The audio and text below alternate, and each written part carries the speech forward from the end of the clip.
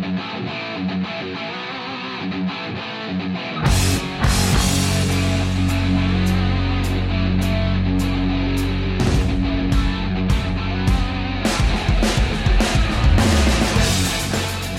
evening.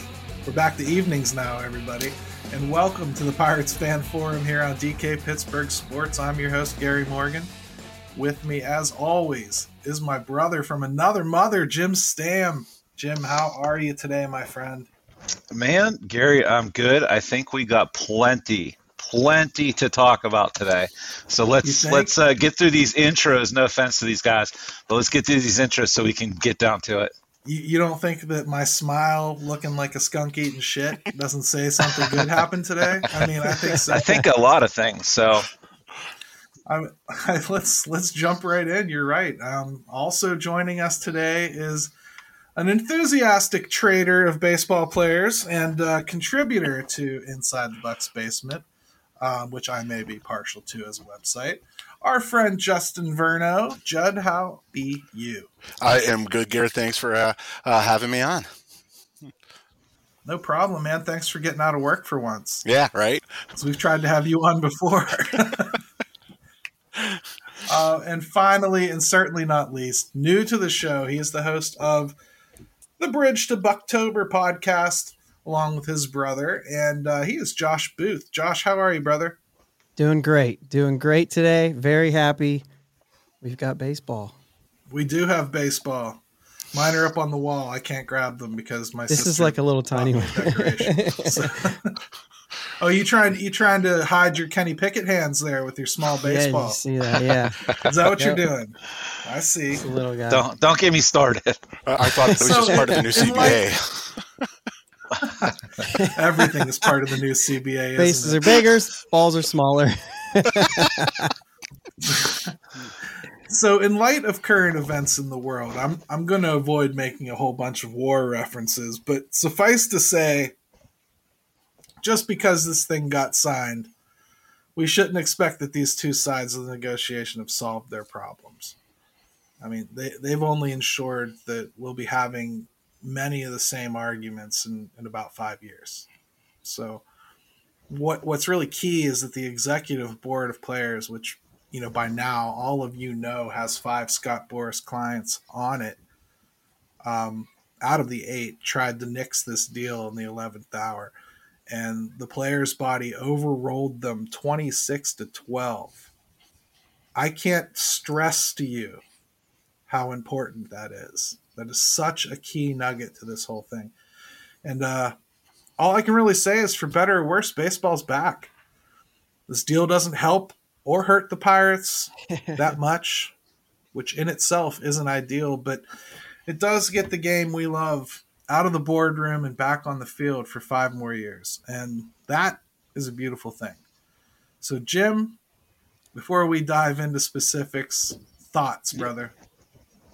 Well, I think we all have seen this day coming in the sense of how it was going to be for Pirate fans, right? Not a lot changed. Not a lot good came out of it for teams like the Pirates. I guess, if anything, we got some extra playoff spots out of it. If you're looking for just anything to say it's a silver lining, that's about as really is all I can get for our team here, because when you look at it from a competitive balance standpoint, from controlling the tanking issues, none of that was really addressed. So really, we got some playoff spots out of it. Baseball came back. It doesn't look a lot different for us. I mean, addressed is a weird word, because I can tell you that everybody on both sides of this thing thinks they've addressed it. I just don't think they did. And I'm going to let you start here, Josh, because I know you've had opinions about how this whole thing's gone. Now that it's resolved, where are your thoughts? My first thought is I don't want to think about it ever again. Well, for 5 years, I guess. For 5 years. I kind of feel like the body of players said the same thing. Yeah, that's true. And you know what? I actually saw that the executive board actually was 8-0 against, meaning that it was actually 26-4, which is even crazier to think of it that way. But I will add one more thing to the extra playoff team. They did fix one thing. No more one-game playoff game. Yeah, It's that's done actually with. a nice thing, I think. You know what I mean? And I think that's a big thing. Whether it's big for us, it would have been big for us had it not been a thing, right? Right. But I think if I'm going to take anything away from that, if we get back into that situation, at least there's that. A little Yeah, at least we little get a second bittersweet crack there at it. for us. Yeah. Judd, you've been involved in this. I've seen you fighting with people on Twitter and everything. That's not what we're going to do in this opening segment. Just initial thoughts of how you feel. We'll have plenty of time to fight later.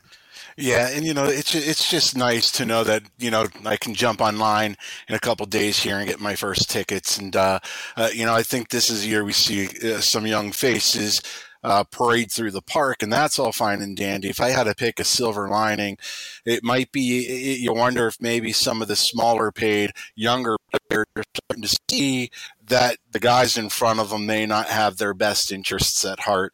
So hopefully that's something we can snowball moving forward, see kind of gather some steam, and maybe see a shift in alliances that way. It's just nice that it's over and we don't have to hear one crowd blame the owners, one crowd blame just the players, and acknowledge that it's just time to play ball. At one point you got to get it done, and they got it done. So I guess I'm happy about that. Yeah, I echo a lot of those comments, and I mean, I really hate to try to go down the roads of I told you so's and you were right and I was wrongs and all that, but there are some people that I think presented themselves very much so as shills for one side or the other in this whole process, and I don't know that there's a viable road back home for some of them. And I'll just say that I think some people allowed this process to destroy their reputations, and that's sad. Jeff Passan being one of them. I've always really respected him, but he very much so has put himself in a corner. Everyone knows what he is now and what he represents. And by the way, who represents him? Oddly enough, it's a double standard, and he definitely showed that you need another source when he reports something moving forward. I'm sorry. And I'm not even going to get into the local scene because some of y'all were jokes to begin with. So let's just leave it there. On that note, let's go ahead and take a quick break. We'll come back. We're going to hit up more of the Buckeyes.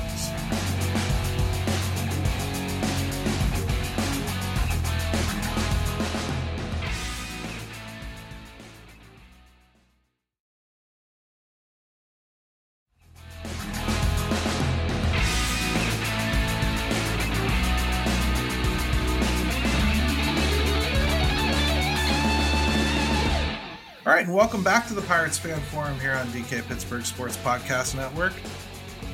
We put up a poll because we did not believe that the Pirates were going to be playing baseball anytime soon, the way things were going. And that was my bright idea, just as a disclaimer. So blame me this time.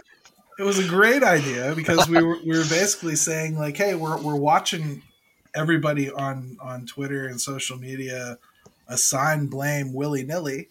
Let's have you actually assign blame in a poll so that we can actually read numbers and decide what we think here. So we gave them 4 options, basically said this is simplistic. In this CBA situation, who do you feel is most responsible? We gave them the options of owners, players, both, or Boris. Okay? I think if we redid this poll today, I bet Boris gets a whole hell of a lot bigger number than he got. Yeah, that's a when good we ran point. This poll, but Boris got 17.7, which in and of itself kind of tells you that a lot of people were kind of caught on to his game, weren't they? Both MLB and MLBPA won the poll, 39.8%. Owners came in second at 36.3, and players alone came in at 6.2. You can probably lump players together with Boris because I think that's what a lot of people did anyway. But yeah, I think that was probably where I hoped this fan base would put it, both MLB and MLBPA. Especially if you consider most of this poll was probably answered by people that listen to this show. That's kind of what I expected. A down the middle answer, and that's what we got. So, Justin, I'm going to start with you. I think it's too late for us to spend a whole lot of time whining about blame, but where did you fall on this poll? Early on, it was the owners. Hitting pause for 43 days, I think, was just a huge, huge gap in the process. I think they probably could have ironed out a lot of the smaller things on the table before they got to the bigger things on the table. So I really think that was a big part of it. And early on, the owners just weren't negotiating in good faith, I thought. But once they really got to the nitty-gritty, I think that onus kind of switched to the players a little bit, and they were unwilling to, move the gap at all. But largely, I put it on them both. But if I really, gun to the head, I'd probably say the owners, mostly because of the negotiating of bad faith and the 43-day pause there. That's reasonable as it gets. It really is. And Jim, this was your poll question. Yeah. So obviously you have an opinion. What do you think? Yeah. No, I think it shook out kind of like how I would have rated things. I don't know about on the percentage scale of it. Really interesting point that you brought up, Justin. Kind of played an accessory to there was it kind of does change day to day, maybe who you end up blaming, because the side that looks reasonable one day is the villain the next. And also, too, the other reason I like to, and look, I'm glad we're moving past this and we don't have to talk about it really much for a little bit at least, is I like the fact that sometimes people are very outspoken on Twitter, and one voice can sound like 1,000 on social media. And that's just not with sports, as we all know, that's everything. So my thought process was with this was, let's just see if the numbers shake out like we think they are, like we think they will, or are people being a little bit louder and it's just a few? And you know what? I give people credit. I think people are tapped into it a little more than I even expected. So good job, I thought. I mean, our friend Graves here, she said the owners and Boris are doing exactly what I expected them to do. The players talk about wanting to do the right by the fans, young players, and the game, yet they refuse to discuss the one thing needed to accomplish exactly that. So she voted for the players. I can see that side of things for sure. And she's talking about a cap system, which I think most reasonable people in Pittsburgh kind of do. Especially if you sit there and say that you, as you said on Twitter the other day, Jim, if you enjoy the Penguins and Steelers and like how they operate their teams, kind of hard for you to sit there out of the other side of your mouth and say that you hate the Pirates, right?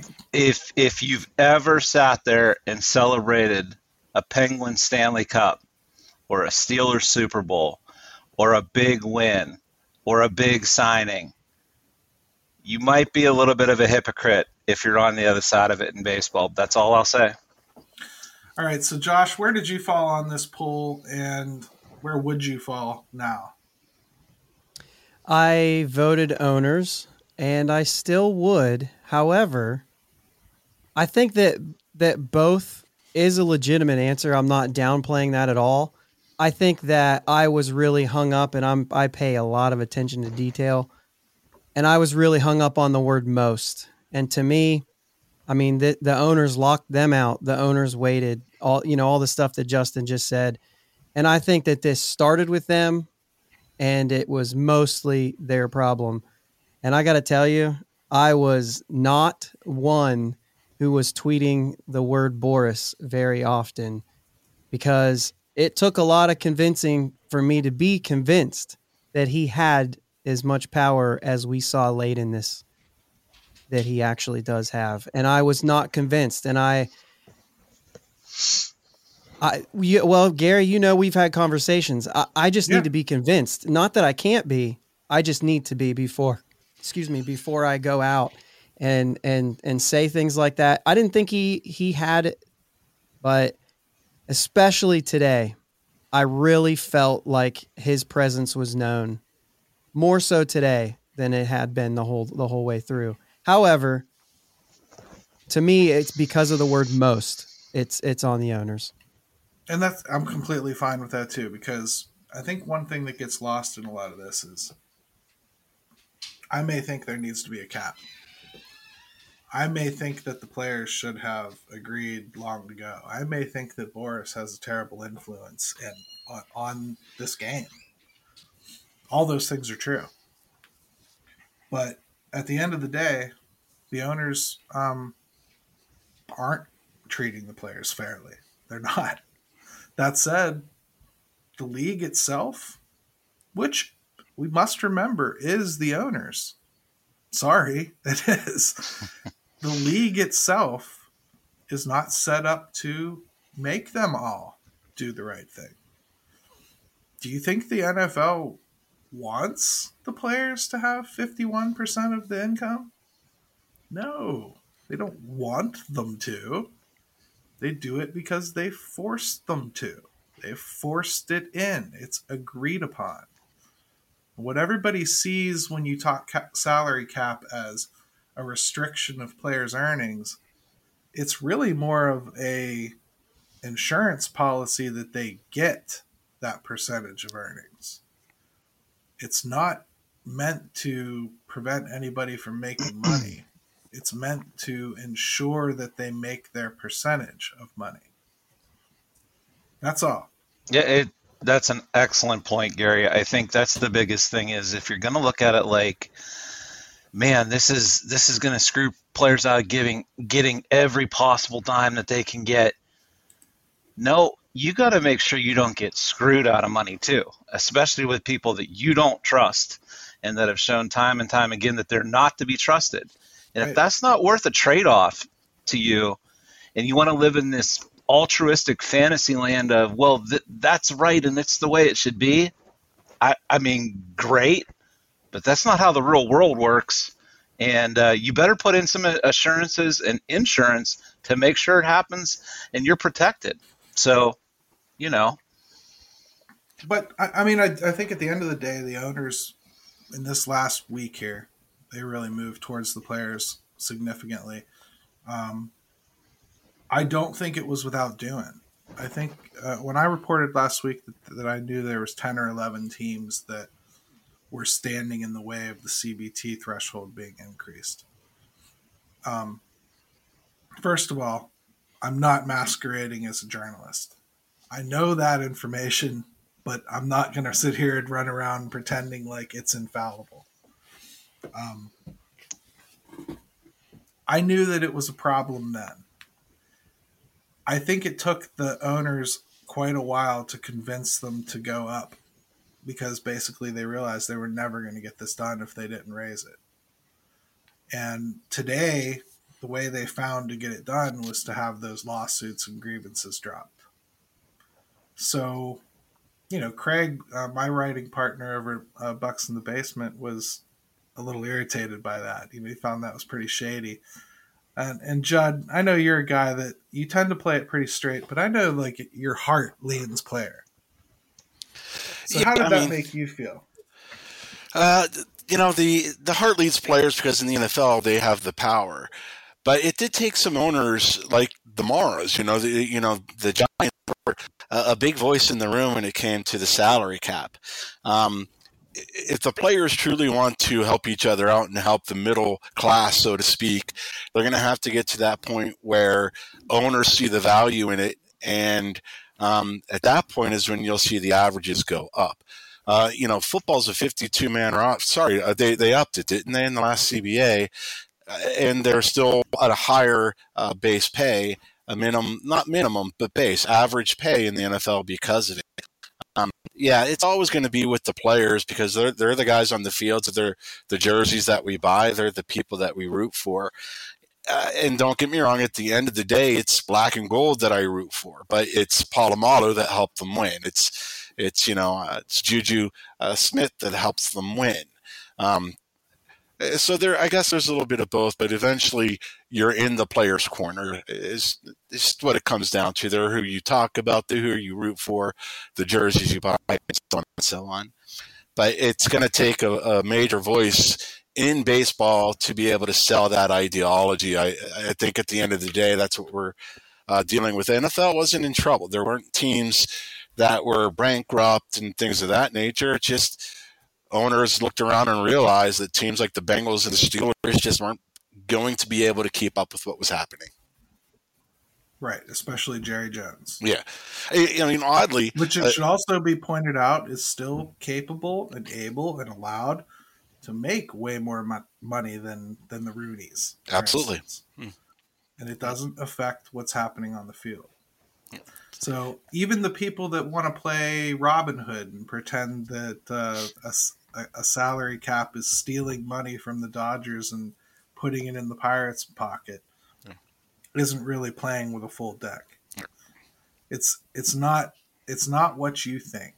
It's a bad word because somebody told you it's a bad word. And Josh, what Judd just said about the players like Polamalu, it's very true. There are no Palomalus for the Pirates because of this system. We shouldn't pretend that this system is any better. It's not. The Pirates are still going to lose players. They're still not going to be able to sign those big contracts. They're still not going to be in on any of the big free agents. They're still going to trade players with a year or two of control. They're still going to have to restock their prospect system in order to have a chance for a window every few years. Nothing's changed in that regard. And I'm not trying to depress people that we just got the game back. But hey, shut up. But it's reality, right? So, I mean, how was the play, Mrs. Lincoln? But how do you justify that? How do you as a Pirates fan and a baseball fan in general that I know is at least on the fence as far as a lot of this stuff goes, how do you justify being okay with that? Just knowing that this is a league now that openly on paper in this CBT acknowledges there are small and large markets. Yeah. I mean, partially just because I grew up in this, you know what I mean? Knowing what's going on. It's always been that way. So partially it's just like the fan of the underdog of me. However, I know that first and foremost, the problem is with the owner and with the fact that there is money to spend that's not being spent. But I do recognize the benefit of knowing how much money that is and knowing that there's some sort of floor that needs to be spent.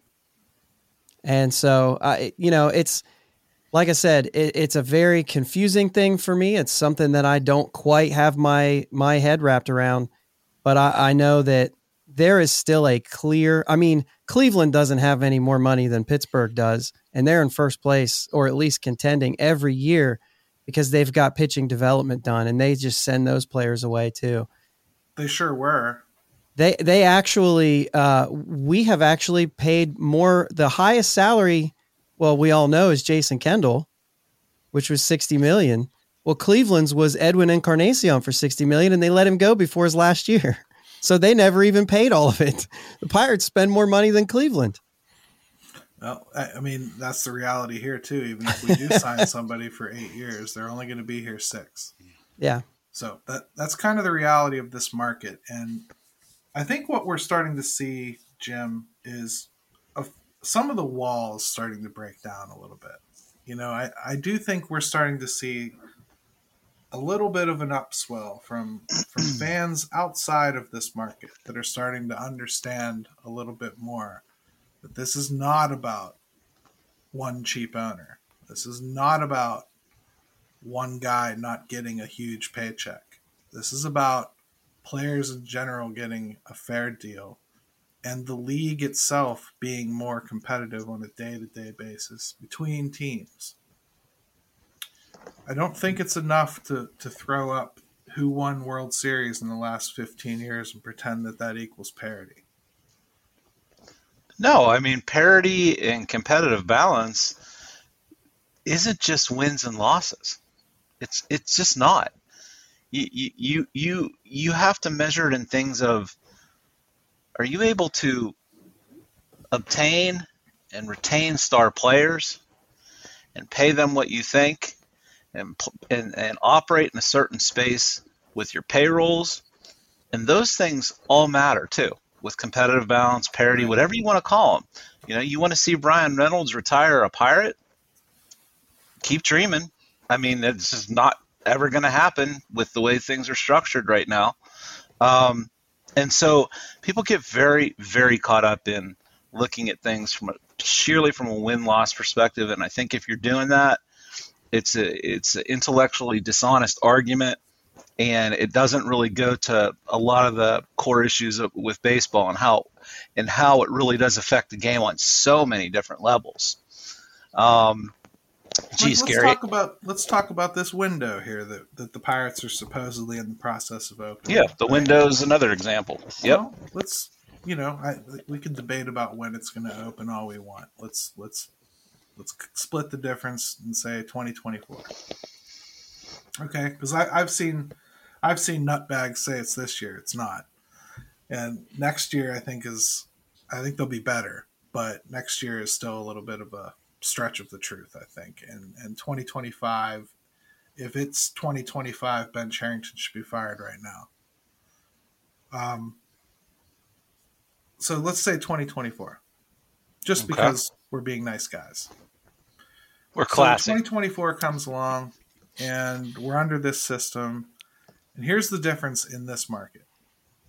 In this market, we're rooting for our team to go to the playoffs. We're super excited that they're in it. Nick Gonzalez is up here. Quinn Priester's up here. They've got like some really good young players. Peguero's playing.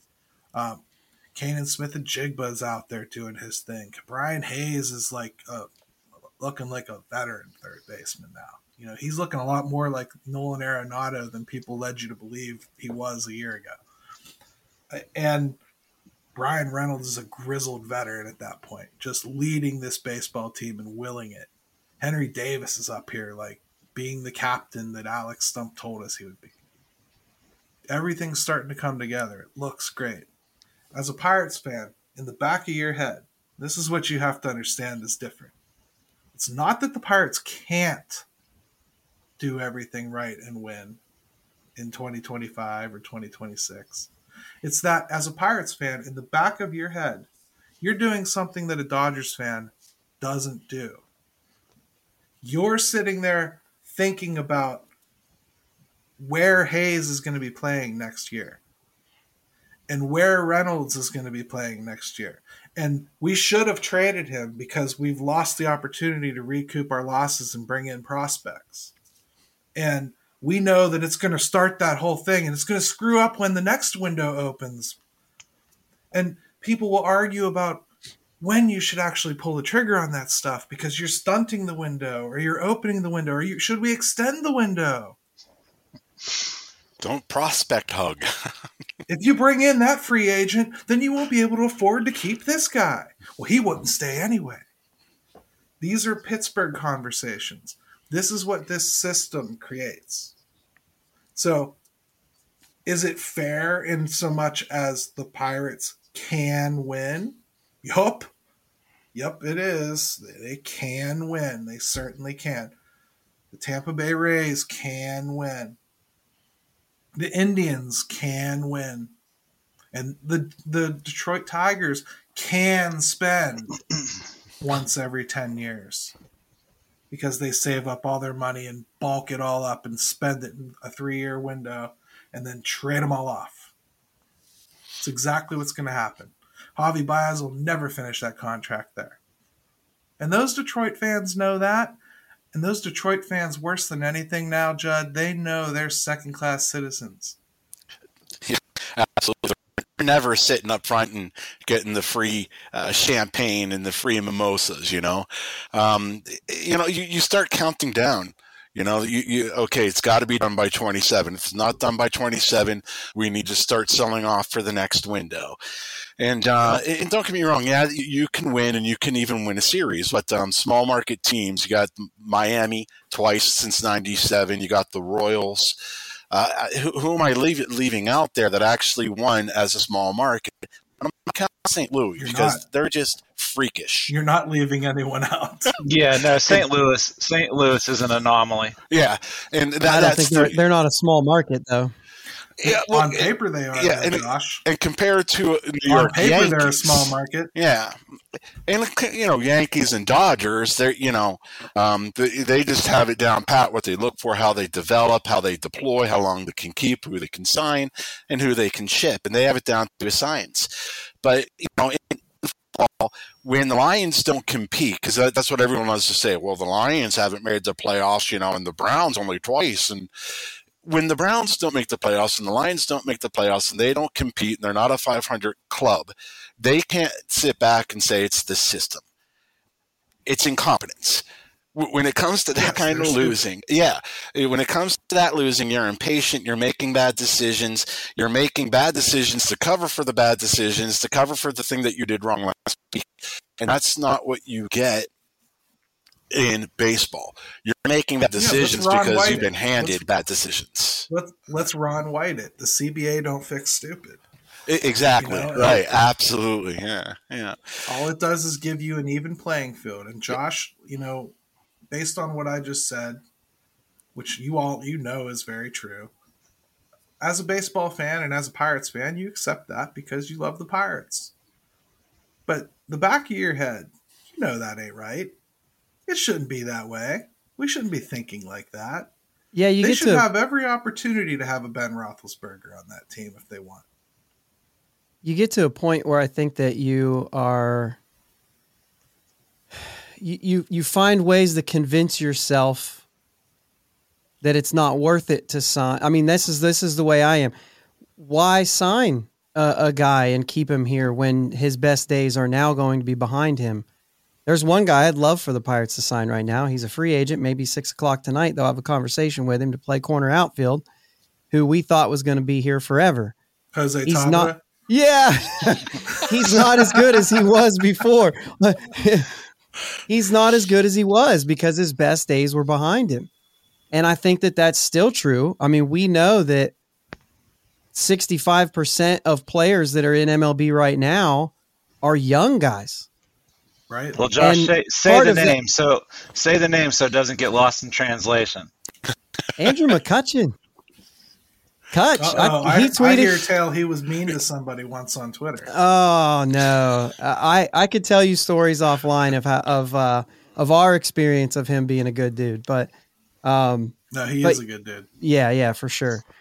I mean, I can sit here till I'm blue in the face and picture a corner outfield in 2022 with Kutch in one corner and Jock Peterson in the other one. If you've ever listened to our podcast, Jock Peterson comes up a lot. Hey, I begged for him last year too. So hey, good. There, we're on the same page. But anyway, I think that you kind of convince yourself as a Pirates fan that those contracts aren't worth signing. Mm-hmm. And so that's how you cope with it. And you want the next, I think one of the arguments that Jake, my brother, who's also on the podcast, one of the arguments that he makes all the time is that we just wait too long to bring our young guys up. I mean, you look at Jonathan India, he won Rookie of the Year, right? Right. Played 38 games in AA in his entire career, no games in AAA. And he was there and was good. You know what I mean? So the argument's there that the young players can win baseball games. And some of that is the attitude of a Pirates fan who convinces himself of those things rather than, just a Yankees fan who says, who's the free agent, we're already seeing what you're talking about with Brian Reynolds. Like when people are talking about extending him now, you're already seeing people saying that he'll be 30 by the Yeah. time hit. So why would you extend him? And that's where it's gotten to. Mm-hmm. And again, that's a symptom of this system. Yeah. That not only does it create that here in Pittsburgh, it also creates an environment where past 30, there's some kind of red aura around you that you suck balls. All of a sudden, like, does the guy strike you as somebody that's just going to fall off a cliff tomorrow? No. I mean, like, he's just getting started. I mean, he doesn't have a lot of mileage on him. I don't know. It's a lot. There's a lot of things we can talk about. We need to take a quick break. When we come back, we're going to bring up a few more aspects of the CBA.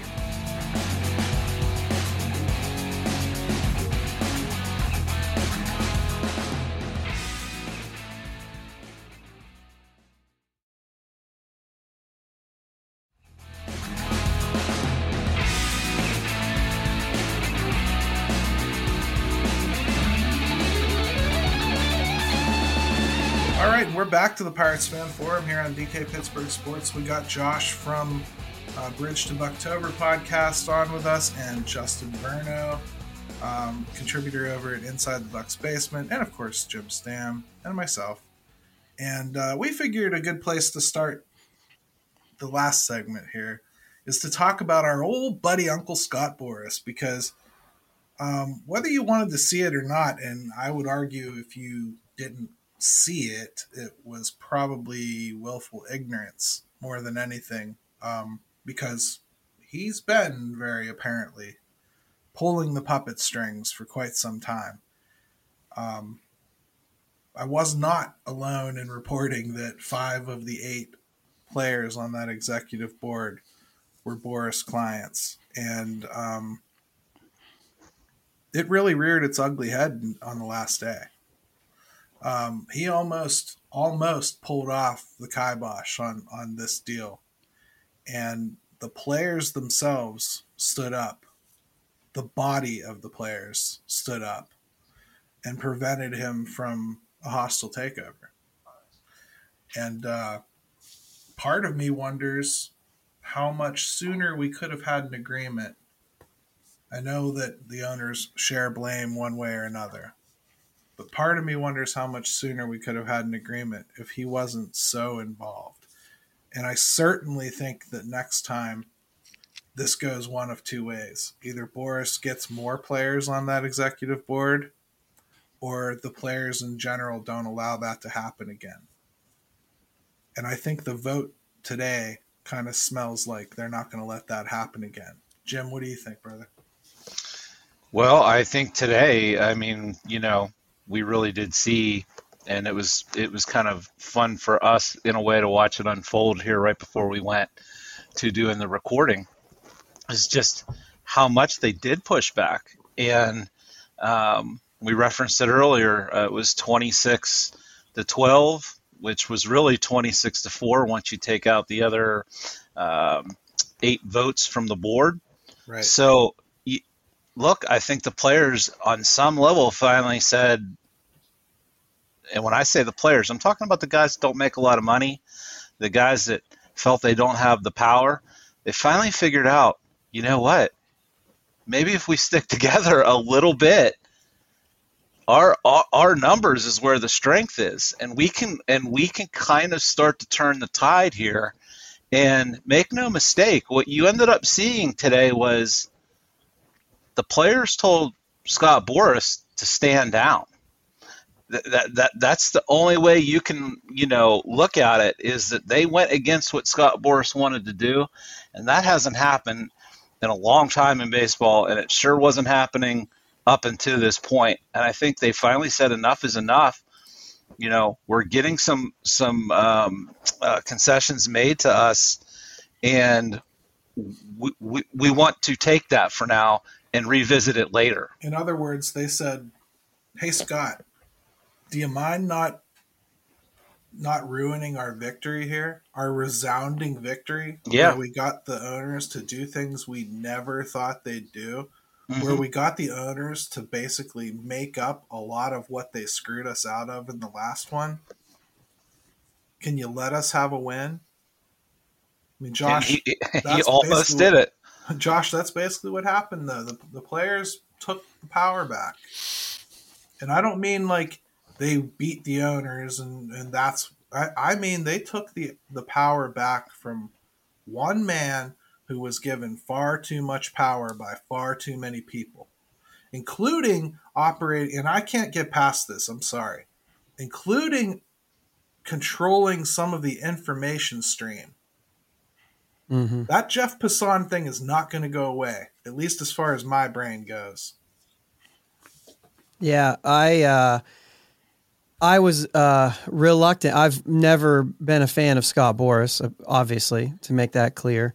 And I was not convinced of how much he had influence. I mean, obviously, Max Scherzer was a puppet throughout the whole thing, and everything that he said, you knew that was coming from Boras, and that seemed clear from the very beginning.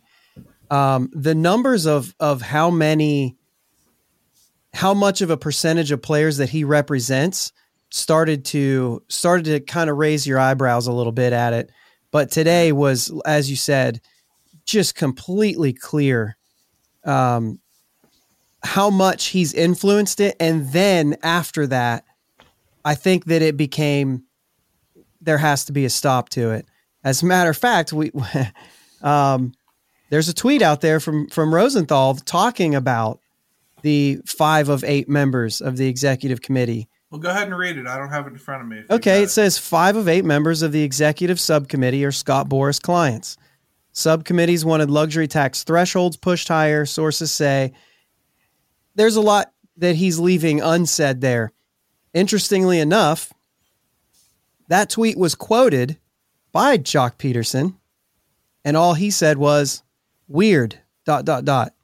His very next retweet, or quoted tweet, was a video of Jock Peterson hitting his game-tying home run in the 7th inning of Game 5 in the NLDS against Max Scherzer. And where he just said, show homers are back. there's another side to that whole thing, though, too. It's interesting, Jock Peterson, because Jock Peterson was used as an example by Scott Boras of what's wrong with baseball. Because he was brought in a deadline deal to Atlanta to push them over the top to get them to the World Series, which Boras didn't like, because Atlanta didn't win the right way, because they didn't decide to spend early on. They brought in that money on a prorated basis and added it to their salary, which Mr. Boras doesn't like. Because he can even dictate how teams win. You can't win only certain ways. That's the only acceptable way to Scott Boras. I mean, Judd, you can't make this up. Yeah, you cannot make this stuff up. Now, you couldn't even write it in a book, or a play. It's funny that I remember that citizen, because up to that point, let's face it, Peterson is no world beater as a player. In fact, ultimately, that probably helps his negotiating power. Despite later. Josh and I both wanting him to be a Pirate. I do, well, and I think that he's the one hurt by all this. He's that mid-tier guy who has a hard time signing a deal. You're right. Yeah, absolutely. And then he performs well in the series, and he still wasn't happy about his player coming in and performing on a series, which might give him, a couple more dollars on his contract. So it's funny to see him play both sides of the aisle, and I think we might see a big shift here early. And we may not see it, but we may know what we're seeing moving forward. And I'm going to have to claim ignorance on this. Does anybody know how often they vote in union reps? Yearly? Or, Every year in spring training, each team votes in a union rep. Pirates didn't officially have one because theirs was traded away. So Chris Stratton was playing that role, but he was not an official union. Justin, you literally keep going, buddy, because you're going exactly where I think I was going to go. So keep going. You just wonder if they purposely do not vote in Boras reps, and I think that'll be a clear, the way smoke or the black smoke or whatever it is. I think that'll be an early a sign to us, I think, of which way the players may be headed down. Yeah. It's definitely something as we watch these next 5 years and till we get to the next labor negotiation to watch. I didn't realize that's a long time, but just to see if that starts to look a little different in the type of player and who they are status wise, and that's an excellent point. It's going to be interesting to watch, and I think it's probably going to be one of the most easily identifiable telltales of how the next one's going to go. You get to the fourth year of this deal, like 2025, and also it shouldn't be lost on Pirate fans that this expires after 2026, so that might be really poor timing. Anyway, let's hope so. In a weird way, let's hope so. Again, let's just take the 5 years. I'm just sorry, but no. But when we start to see who the player reps are, maybe you pay a little more attention to that. We had Jacob Stallings on ours, and before that, Adam Frazier was involved as well. So, when they get elected, maybe it's not just a name. Maybe we really need to think a little bit clearly about what types of names are getting chosen. Now, the Pirates aren't going to have a lot of Boris clients, most likely. Yeah. But as you look across the league and you start to see those names leak out of who's a player rep here and there, I think that's something that we can really start to think about a little bit more. If that executive board looks like it's shaping up to be 2/3 Boris clients again, I think you better brace yourself, because I don't think anybody involved is prepared to let him have as much power as he had over this process again. If you think about it, that executive board controls when the vote goes to the players. That means those 8 players that voted no had to at least feel conflicted enough about their vote to push that to the players. Which means, and I'm going to guess it was about 3 of them, wink, wink, we're like, we should really ask the teams. We should, Garrett, can you tell Max that maybe we should go and ask, the teams? Because I just don't feel right. Because that's really how it had to happen. Well, you got to wonder, too, how many of those players, and whether they're the player reps or just the players, who were sending texts saying, hey, this deadline's coming up, we want to play. Yeah. There could have been pressure from those players. Yeah. I do think there probably was a little bit of a sense of panic with some of the lesser, earning players with less service time and not as financially secure, that probably did get a little nervous and speak up and say, don't ruin this. Like, we'll take it. And that's the beauty of someone like a Scott Boras, in a way, is sometimes those types of dudes just don't know when to back off, and they keep going and keep going. So maybe he ended up hurting himself, in the long run. And they finally you like a lot of things, you kind of got to have an aha moment. Yeah. And hopefully maybe that was today. We'll see. I know something else under the radar kind of happened last week with Boris. One of his top lieutenants in his agency just left and started his own to get away from him. So, and took he pulled a Jerry Maguire and took some players. You know what I mean? So, who's coming with me? I'm just saying. With all power comes the fall of that power. Tell me he didn't take Rod Tidwell with him. I mean, I don't think so. That was the Jerry Maguire. I don't think so, and I don't think anybody wants Renee Zellweger anymore. So I don't think she's going anywhere either. But we should probably talk about some of what's actually in this CBA instead of just bitching about up and down and how it came and all that stuff, right? So okay. One of the big narratives was that we've solved tanking. That's what I heard. I saw that we solved tanking. Derailed tanking. Derailed tanking. Yes, it was for the fans. Yes. Now, I'm really trying to not be jaded here about it, but the only thing I can really see that addresses it in any way, shape, or form is a draft lottery. And I don't think that'll do very much. It doesn't do very much in any of the other leagues. So I don't see that as being any kind of a big deal. But am I missing something?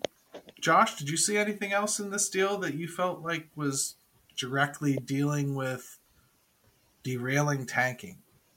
No, and I think that that's going about it all wrong. There is absolutely, and we've made this point on our podcast, and I still believe it wholeheartedly, that there is not a single player that plays for the Pirates who's trying to lose. Not one of them. Tanking as a problem is really, to an owner, is a strategy, not a problem. What you're saying is, I'm going to lower expenses without impacting revenue.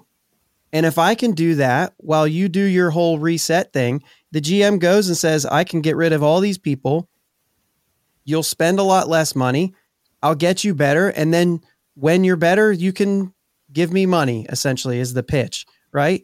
So the owner knows, if I'm not impacting revenue, why not? That's tanking. So that doesn't matter if you're 30th or 26th. Right. It doesn't matter what place you are. The fact of the matter is, it's their strategy, quotes, strategy, is completed when expenses are lowered and revenue isn't, period. Or revenue's not lowered by as much as expenses are lowered anyway, right? Right, and the draft pick itself is kind of like a side benefit. Because it's really hard to be the worst team in baseball. It really is. So it's not something you can just plan for. It happens, but every year there's a couple teams that, whether they want to or not, stink. Yeah. And it's just going to happen. So you get the number one overall pick. That's a side hustle. You didn't do that on purpose necessarily. You maybe wanted to get in the top 5. Yeah. But you weren't shooting for the very top. I mean, Judd, most of what you're looking for when you enter a rebuild, aka tank, is to bring in prospects. You're looking for someone else's top draft picks for guys that you don't want to pay anymore, right? Yeah, I mean, at the end of the day, there's two ways to build a team. That's to trade for prospects or draft them. If it's a better way to do it, maybe the MLB or the people who hate tanking can share it with the rest of us, because I got nothing. So, and you acquire better prospects with better talent being moved. So hence you're going to get worse. I mean, and don't get me wrong. I'm sure we've seen active tanking, meaning, a team not putting their best closer out in a game that's close or something like that. And that's the kind of integrity of the game I think we can all agree with, because you want to enjoy a win when you can enjoy a win, even during a rebuild. But ultimately, the quickest way is going to be to stock your system via other teams' systems. And of course, via the draft pick, you want to be in the top 5 anyway. You don't have to be number 1 unless there's a Strasburg or a Harper, but in most years, there's not a clean-cut number 1. There's often a Machado to go with the Garrett Cole or the Jameson Taillon. So it just never made sense to me, people crying about something that needs to happen for a team to get better in the future. It needs to happen. The forest has got to burn down to regrow the trees and blah, blah, blah, Beautifully put, my hippie friend. now, Jim, I think. Well, let me just add one more thing to that. Is like we've talked about this, and what Justin was saying there was, baseball's kind of like of the 4 major sports, maybe even the worst one to start picking apart a draft or drastically altering how we want to do that for teams. No one's sitting there trying to. There's no Michael Jordans in baseball, or very, very, very, very rarely. There's no Sidney Crosbys. There's a miss rate there that. And then to speak to Josh, Josh said, once the strategy's implemented at the ownership or executive level of things, it's already accomplished. Yep. Then whatever happens with whether you're picking 25th or 28th, so be it. You've already done what you wanted to do. We'll deal with that. That's not a huge deal in baseball. We'll deal with that when it comes. We'll just see where we're at. But go ahead. Actually, you're just exactly right. To that point too, because the tank that's a problem, the owners would be thrilled if you ended up in 10th. Because the tank, the problem that the players are talking about, that they didn't do anything to fix, was still successful. We lowered expenses, and revenue probably went way up if you were better. They don't care about the draft pick as much as they care about not spending money. Yeah, it's Exactly an odd thing right. to focus on. So moving on, the next thing they wanted to address that I think we derailed cheating with the young players and preventing them from coming up, right? That's the next thing that we accomplished. So they raised the minimum salary to $700,000. It's going to go all the way up to $780,000 by 2026. That's good. I'm happy about that. I think even teams like the Pirates should not really balk at that. The CBT threshold went up, of course. I don't think that affects the Pirates very much, and it certainly doesn't do anything for young players. $50 million has been put into this pre-arbitration pool for young players. And one of the weird things that I saw baked into this was Rookie of the Year candidates now. The top two finishers will be receiving a year of service time. Now, I don't want to be cynical. But I do. But owners like to, let's say, find a way around a rule every now and then. And let's just say that I may not want O'Neal Cruz to get 500 at-bats this year. If I think there's a pretty good chance he's going to lose a year of control. What say you, Jim? Because as much as I don't want to sit here and accuse the Pirates of doing something before they even do it, because I legit think that guy needs work, I think it's going to happen. League-wide. Yeah, I mean, we've talked about how even as fans, we have to, as Pirate fans, we tend to live in this, different world of how we view things, right? Because of how the game's structured. And so here we are in Pittsburgh.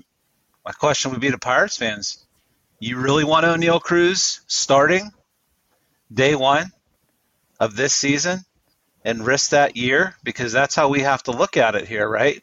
Or that we tend to.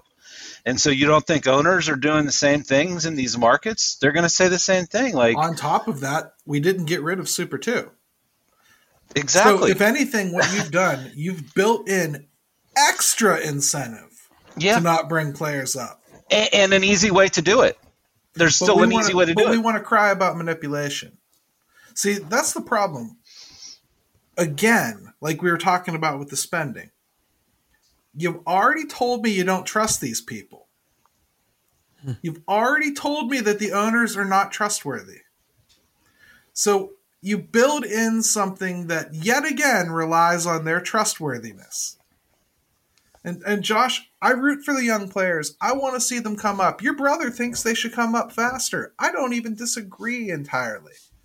I do think there's a little bit of a gray area there where some people need to, like, I don't want Rowanzi coming up here on day one if there's something they want him to work on. He's too important for that. But right now, under these rules, I don't even want to consider it. And I'm a fan. If I see his ass up here before June, I'll be physically pissed at Ben Cherington. And that's the shame of it. I think for pitching too, I mean, I know that you're just bringing up an example. I think for pitching, it's a little bit different than hitters, but the same goes. I mean, if you think that at this point, and this is what maybe their thinking is, if you think that you're going to bring a guy up, just bring him up then.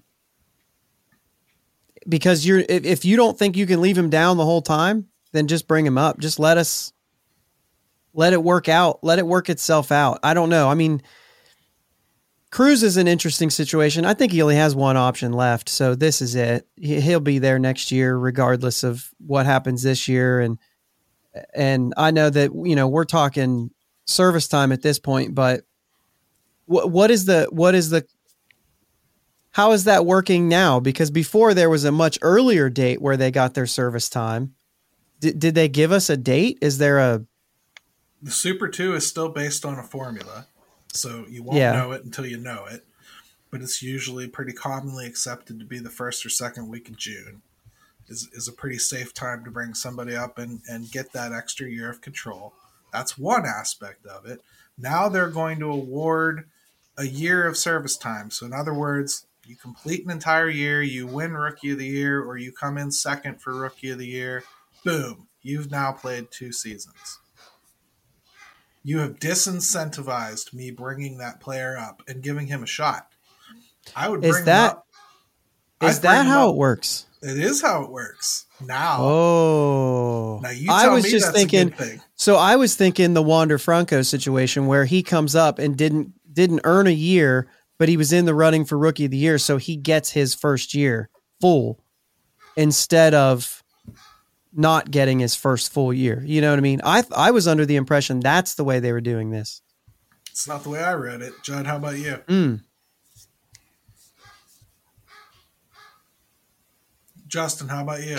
I thought it was incurring just a full year of service. I didn't think it was going to be tacked on and give you depending on when you come up and all that fun stuff, that you would have 2 years of ARB instead of 4, so to speak.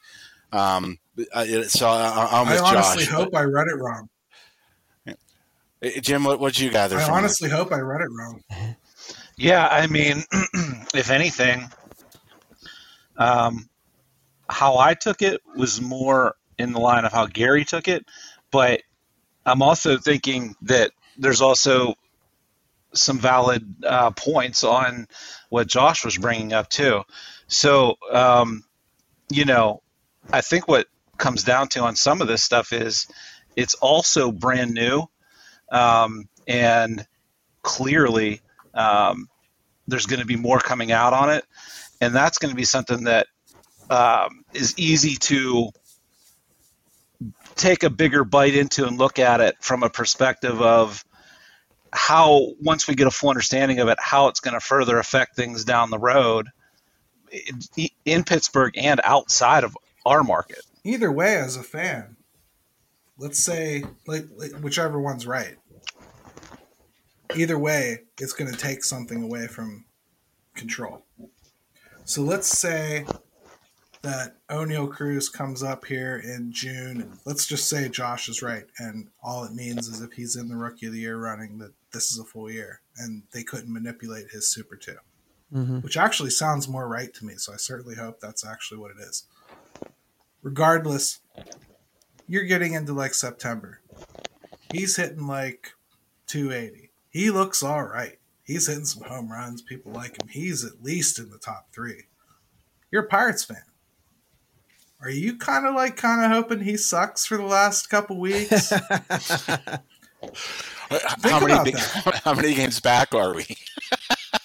No, instead of rooting him on to get that Rookie of the Year, starting a campaign, people changing their Twitter handles to Roy Cruz.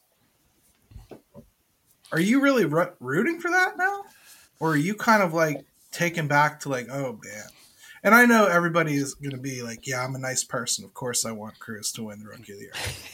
Look, just be honest with yourself, though. When you're sitting on the couch by yourself with a beer and a bag of pretzels, you're kind of going like, God damn it, quit hitting home runs, O'Neal. Like, finish third. Like Pirates are like 15 games back. Let's just come on. Like, you don't need that right now. I'm just saying, like, it changes a dynamic that I don't think needed changed. And I'm not 100% sure that it incentivizes bringing them up. And to me, that's not great. I think they would have to. Go ahead. No, I was just going to say, I think the larger point with it all is like Gary said, is it doesn't fix the problem.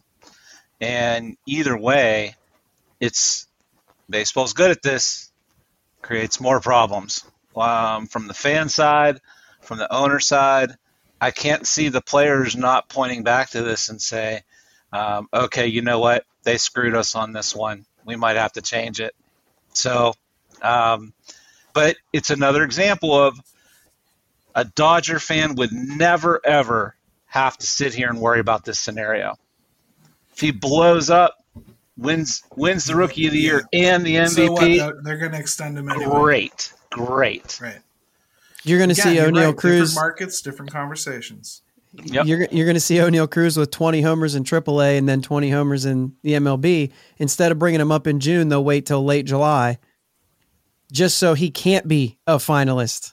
You know what I mean? He'd have to really blow up to be a finalist. And if there's a rookie running away with it, then you're not worried about it. You know what I mean? Either way, they've made it worse, right? You know, we talk about that mythological window of competition that will play into it. That it's like sweeping it under the rug for the time being. If we're 4 or 5 games back, we're rooting for O'Neal Cruz to keep knocking him out of the park, right? And we're worrying about the future when the future comes. But in most years, year in, year out, we're probably thinking, all right, hurt your hammy, go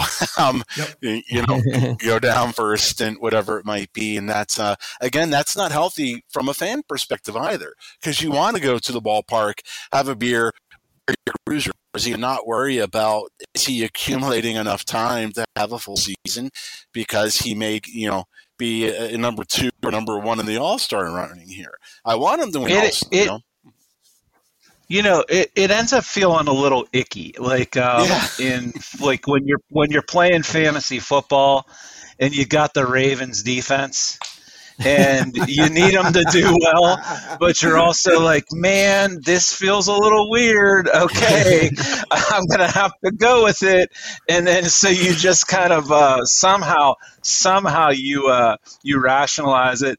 But afterwards, you feel a little gross. That's why I quit playing fantasy sports. I was just going to say the same exact thing. The Ravens defense is why. One day. But you all know what I'm talking about. Absolutely, yeah.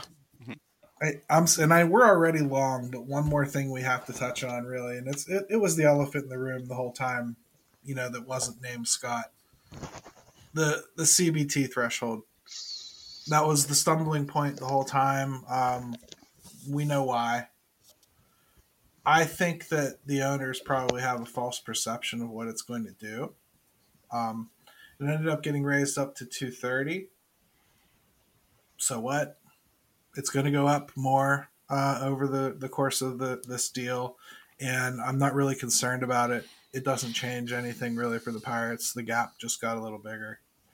I think we'll still see 2 or 3 teams that flirt with it / top it, and I don't think we'll see much beyond that.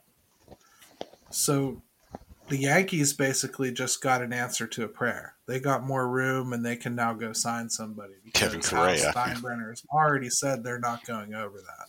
Kevin. So I think that's probably what's going to stay in place, and they've stiffened the penalties. They're progressive penalties now. So if you go over it for 3 years in a row, you're going to pay through the nose. You go over it 4 years in a row, you're going to pay through the nose. So if anything, I think what they maybe have done is made the Dodgers think twice about signing some guy for 6 years that they know they only need for 2. Or maybe they don't need to have 2 superstar shortstops, something along those lines. So I guess from that perspective, it could maybe open the market up a little bit. That said, there aren't a whole lot of teams that can really afford to pay that kind of money. So they're going to go someplace like that. Talk about first world baseball problems, huh?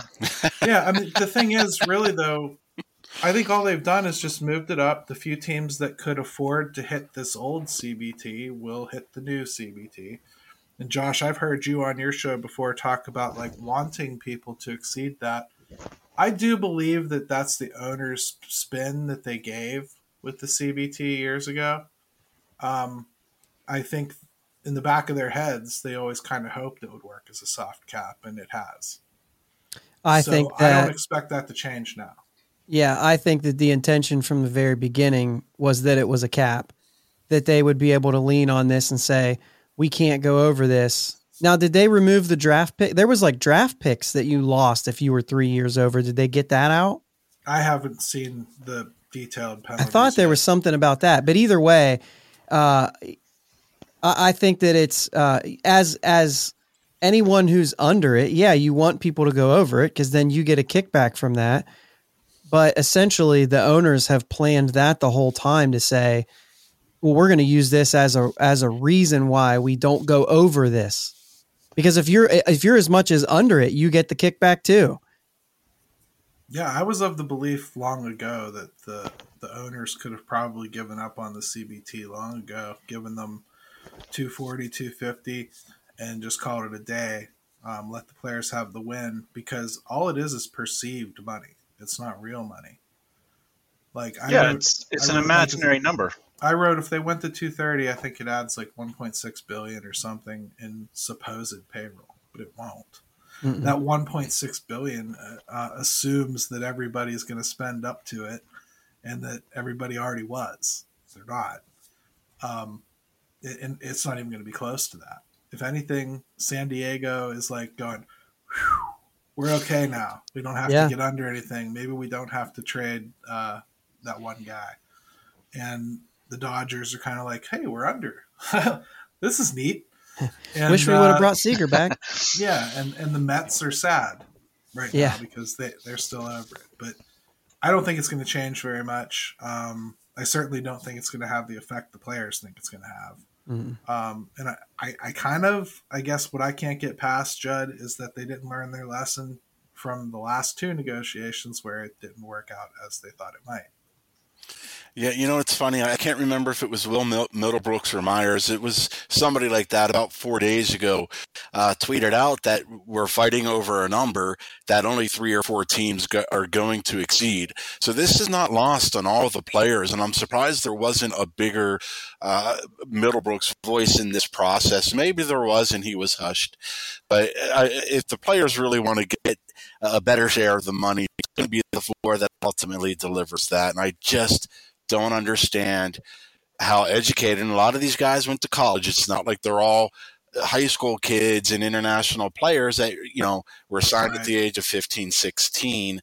I'm surprised there just wasn't a bigger contingency of guys that presented and said, let me show you what we have to gain if the floor is 140 instead of up here, but we can still go up here.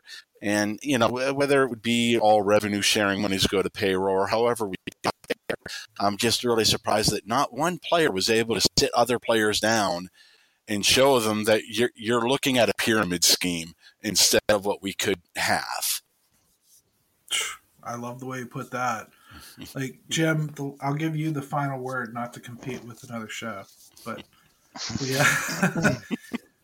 Talking about the CBT, if they raise it up, which they did, I don't think it has the desired effect they do. I don't think it's going to change very much. And if I had to guess, I think the reason they were so married to trying to keep it at a certain point is because if they do have designs or plans on going for some kind of a cap system that has a top and bottom, they can't afford to have that top be 250 or something. Yeah, I think that's a really good point. I think you have to look at this stuff really strategically, because I'm quite sure the owners do. And you're not talking about winning the war today. I mean, these are just battles, right? Horse isn't the only snake in the grass, we know. No. So these are just battles you're fighting. They come up every once in a while, and eventually you hope to get some real change. But it takes a long time, especially in a sport like baseball that has so many problems. And let's just be honest. There were so many issues to tackle and not enough time. You can't, I know people say, well, 99 days, whatever. You're talking massive fundamental issues within a game that people are just so firmly entrenched and so wide apart and it's so complicated. And I think it's going to come down to, this is something in 5 more years, try to win the next battle, see where that goes. But there's not enough time. They eventually just finally said, you know what, we're not going to agree on anything. We got to get playing some baseball. Yeah, the best way to illustrate that really is that we spent 3 full days arguing about how many days the players had to wait to implement, or the owners had to wait to implement rules. Yeah. I mean, 3 days arguing about whether it should be a full year or 45 days. I mean, like, Yep. It's their league. Like, you know what I mean? Like, I just don't understand why that had to be like a 3-day exercise. That's all. But so dysfunctional. No, so it's dysfunctional. crazy. But we've talked extra long today, which deservedly so, everybody, because, you know, regardless of everything we've discussed, it is a joyous day. We're going to have baseball, and for the very first time, we're going to get to talk about baseball, and I'm really excited about that. And I'm excited to keep talking to all of you. And Justin, how do people get a hold of you, my friend? JV_Pitt on that's on Twitter. On Facebook, you're going to look for Judd Verno instead of Justin. And he writes, I think probably once the season starts, we'll call it weekly. It's usually pretty weekly. He writes a weekly piece with his boy Joe Boyd on my website, Inside the Bucs Basement, talking about potential trades most of the time, which tends to make some of you sad, but, you know, just take it for what it is. He's telling you how valuable the players are, not necessarily that he wants them all traded, okay? And Josh, how do people get a hold of you, sir, and how do they listen to your fine podcast? I've basically given up on any personal Twitter, so I am basically just the guy on the Bridge to Bucktober Twitter, which is Bridge and then number 2, because Twitter keeps you from that one extra character to write TO. So we had to put a 2 there, but Bridge number 2 Bucktober. And if you get to that Twitter, there's links and stuff to listen to the podcast. It's YouTube, everywhere else, audio and all that good stuff. So, and I'll say just from personal experience, it's good, reasonable baseball talk, and, you know, give it a shot. It's worth listening to. And we definitely want people to know that we are not the only podcast in town. When we find other reasonable people, we want to try to amplify them as much as we can. That's Build true. the community here, folks. Jim, how do people get a hold of you, my friend?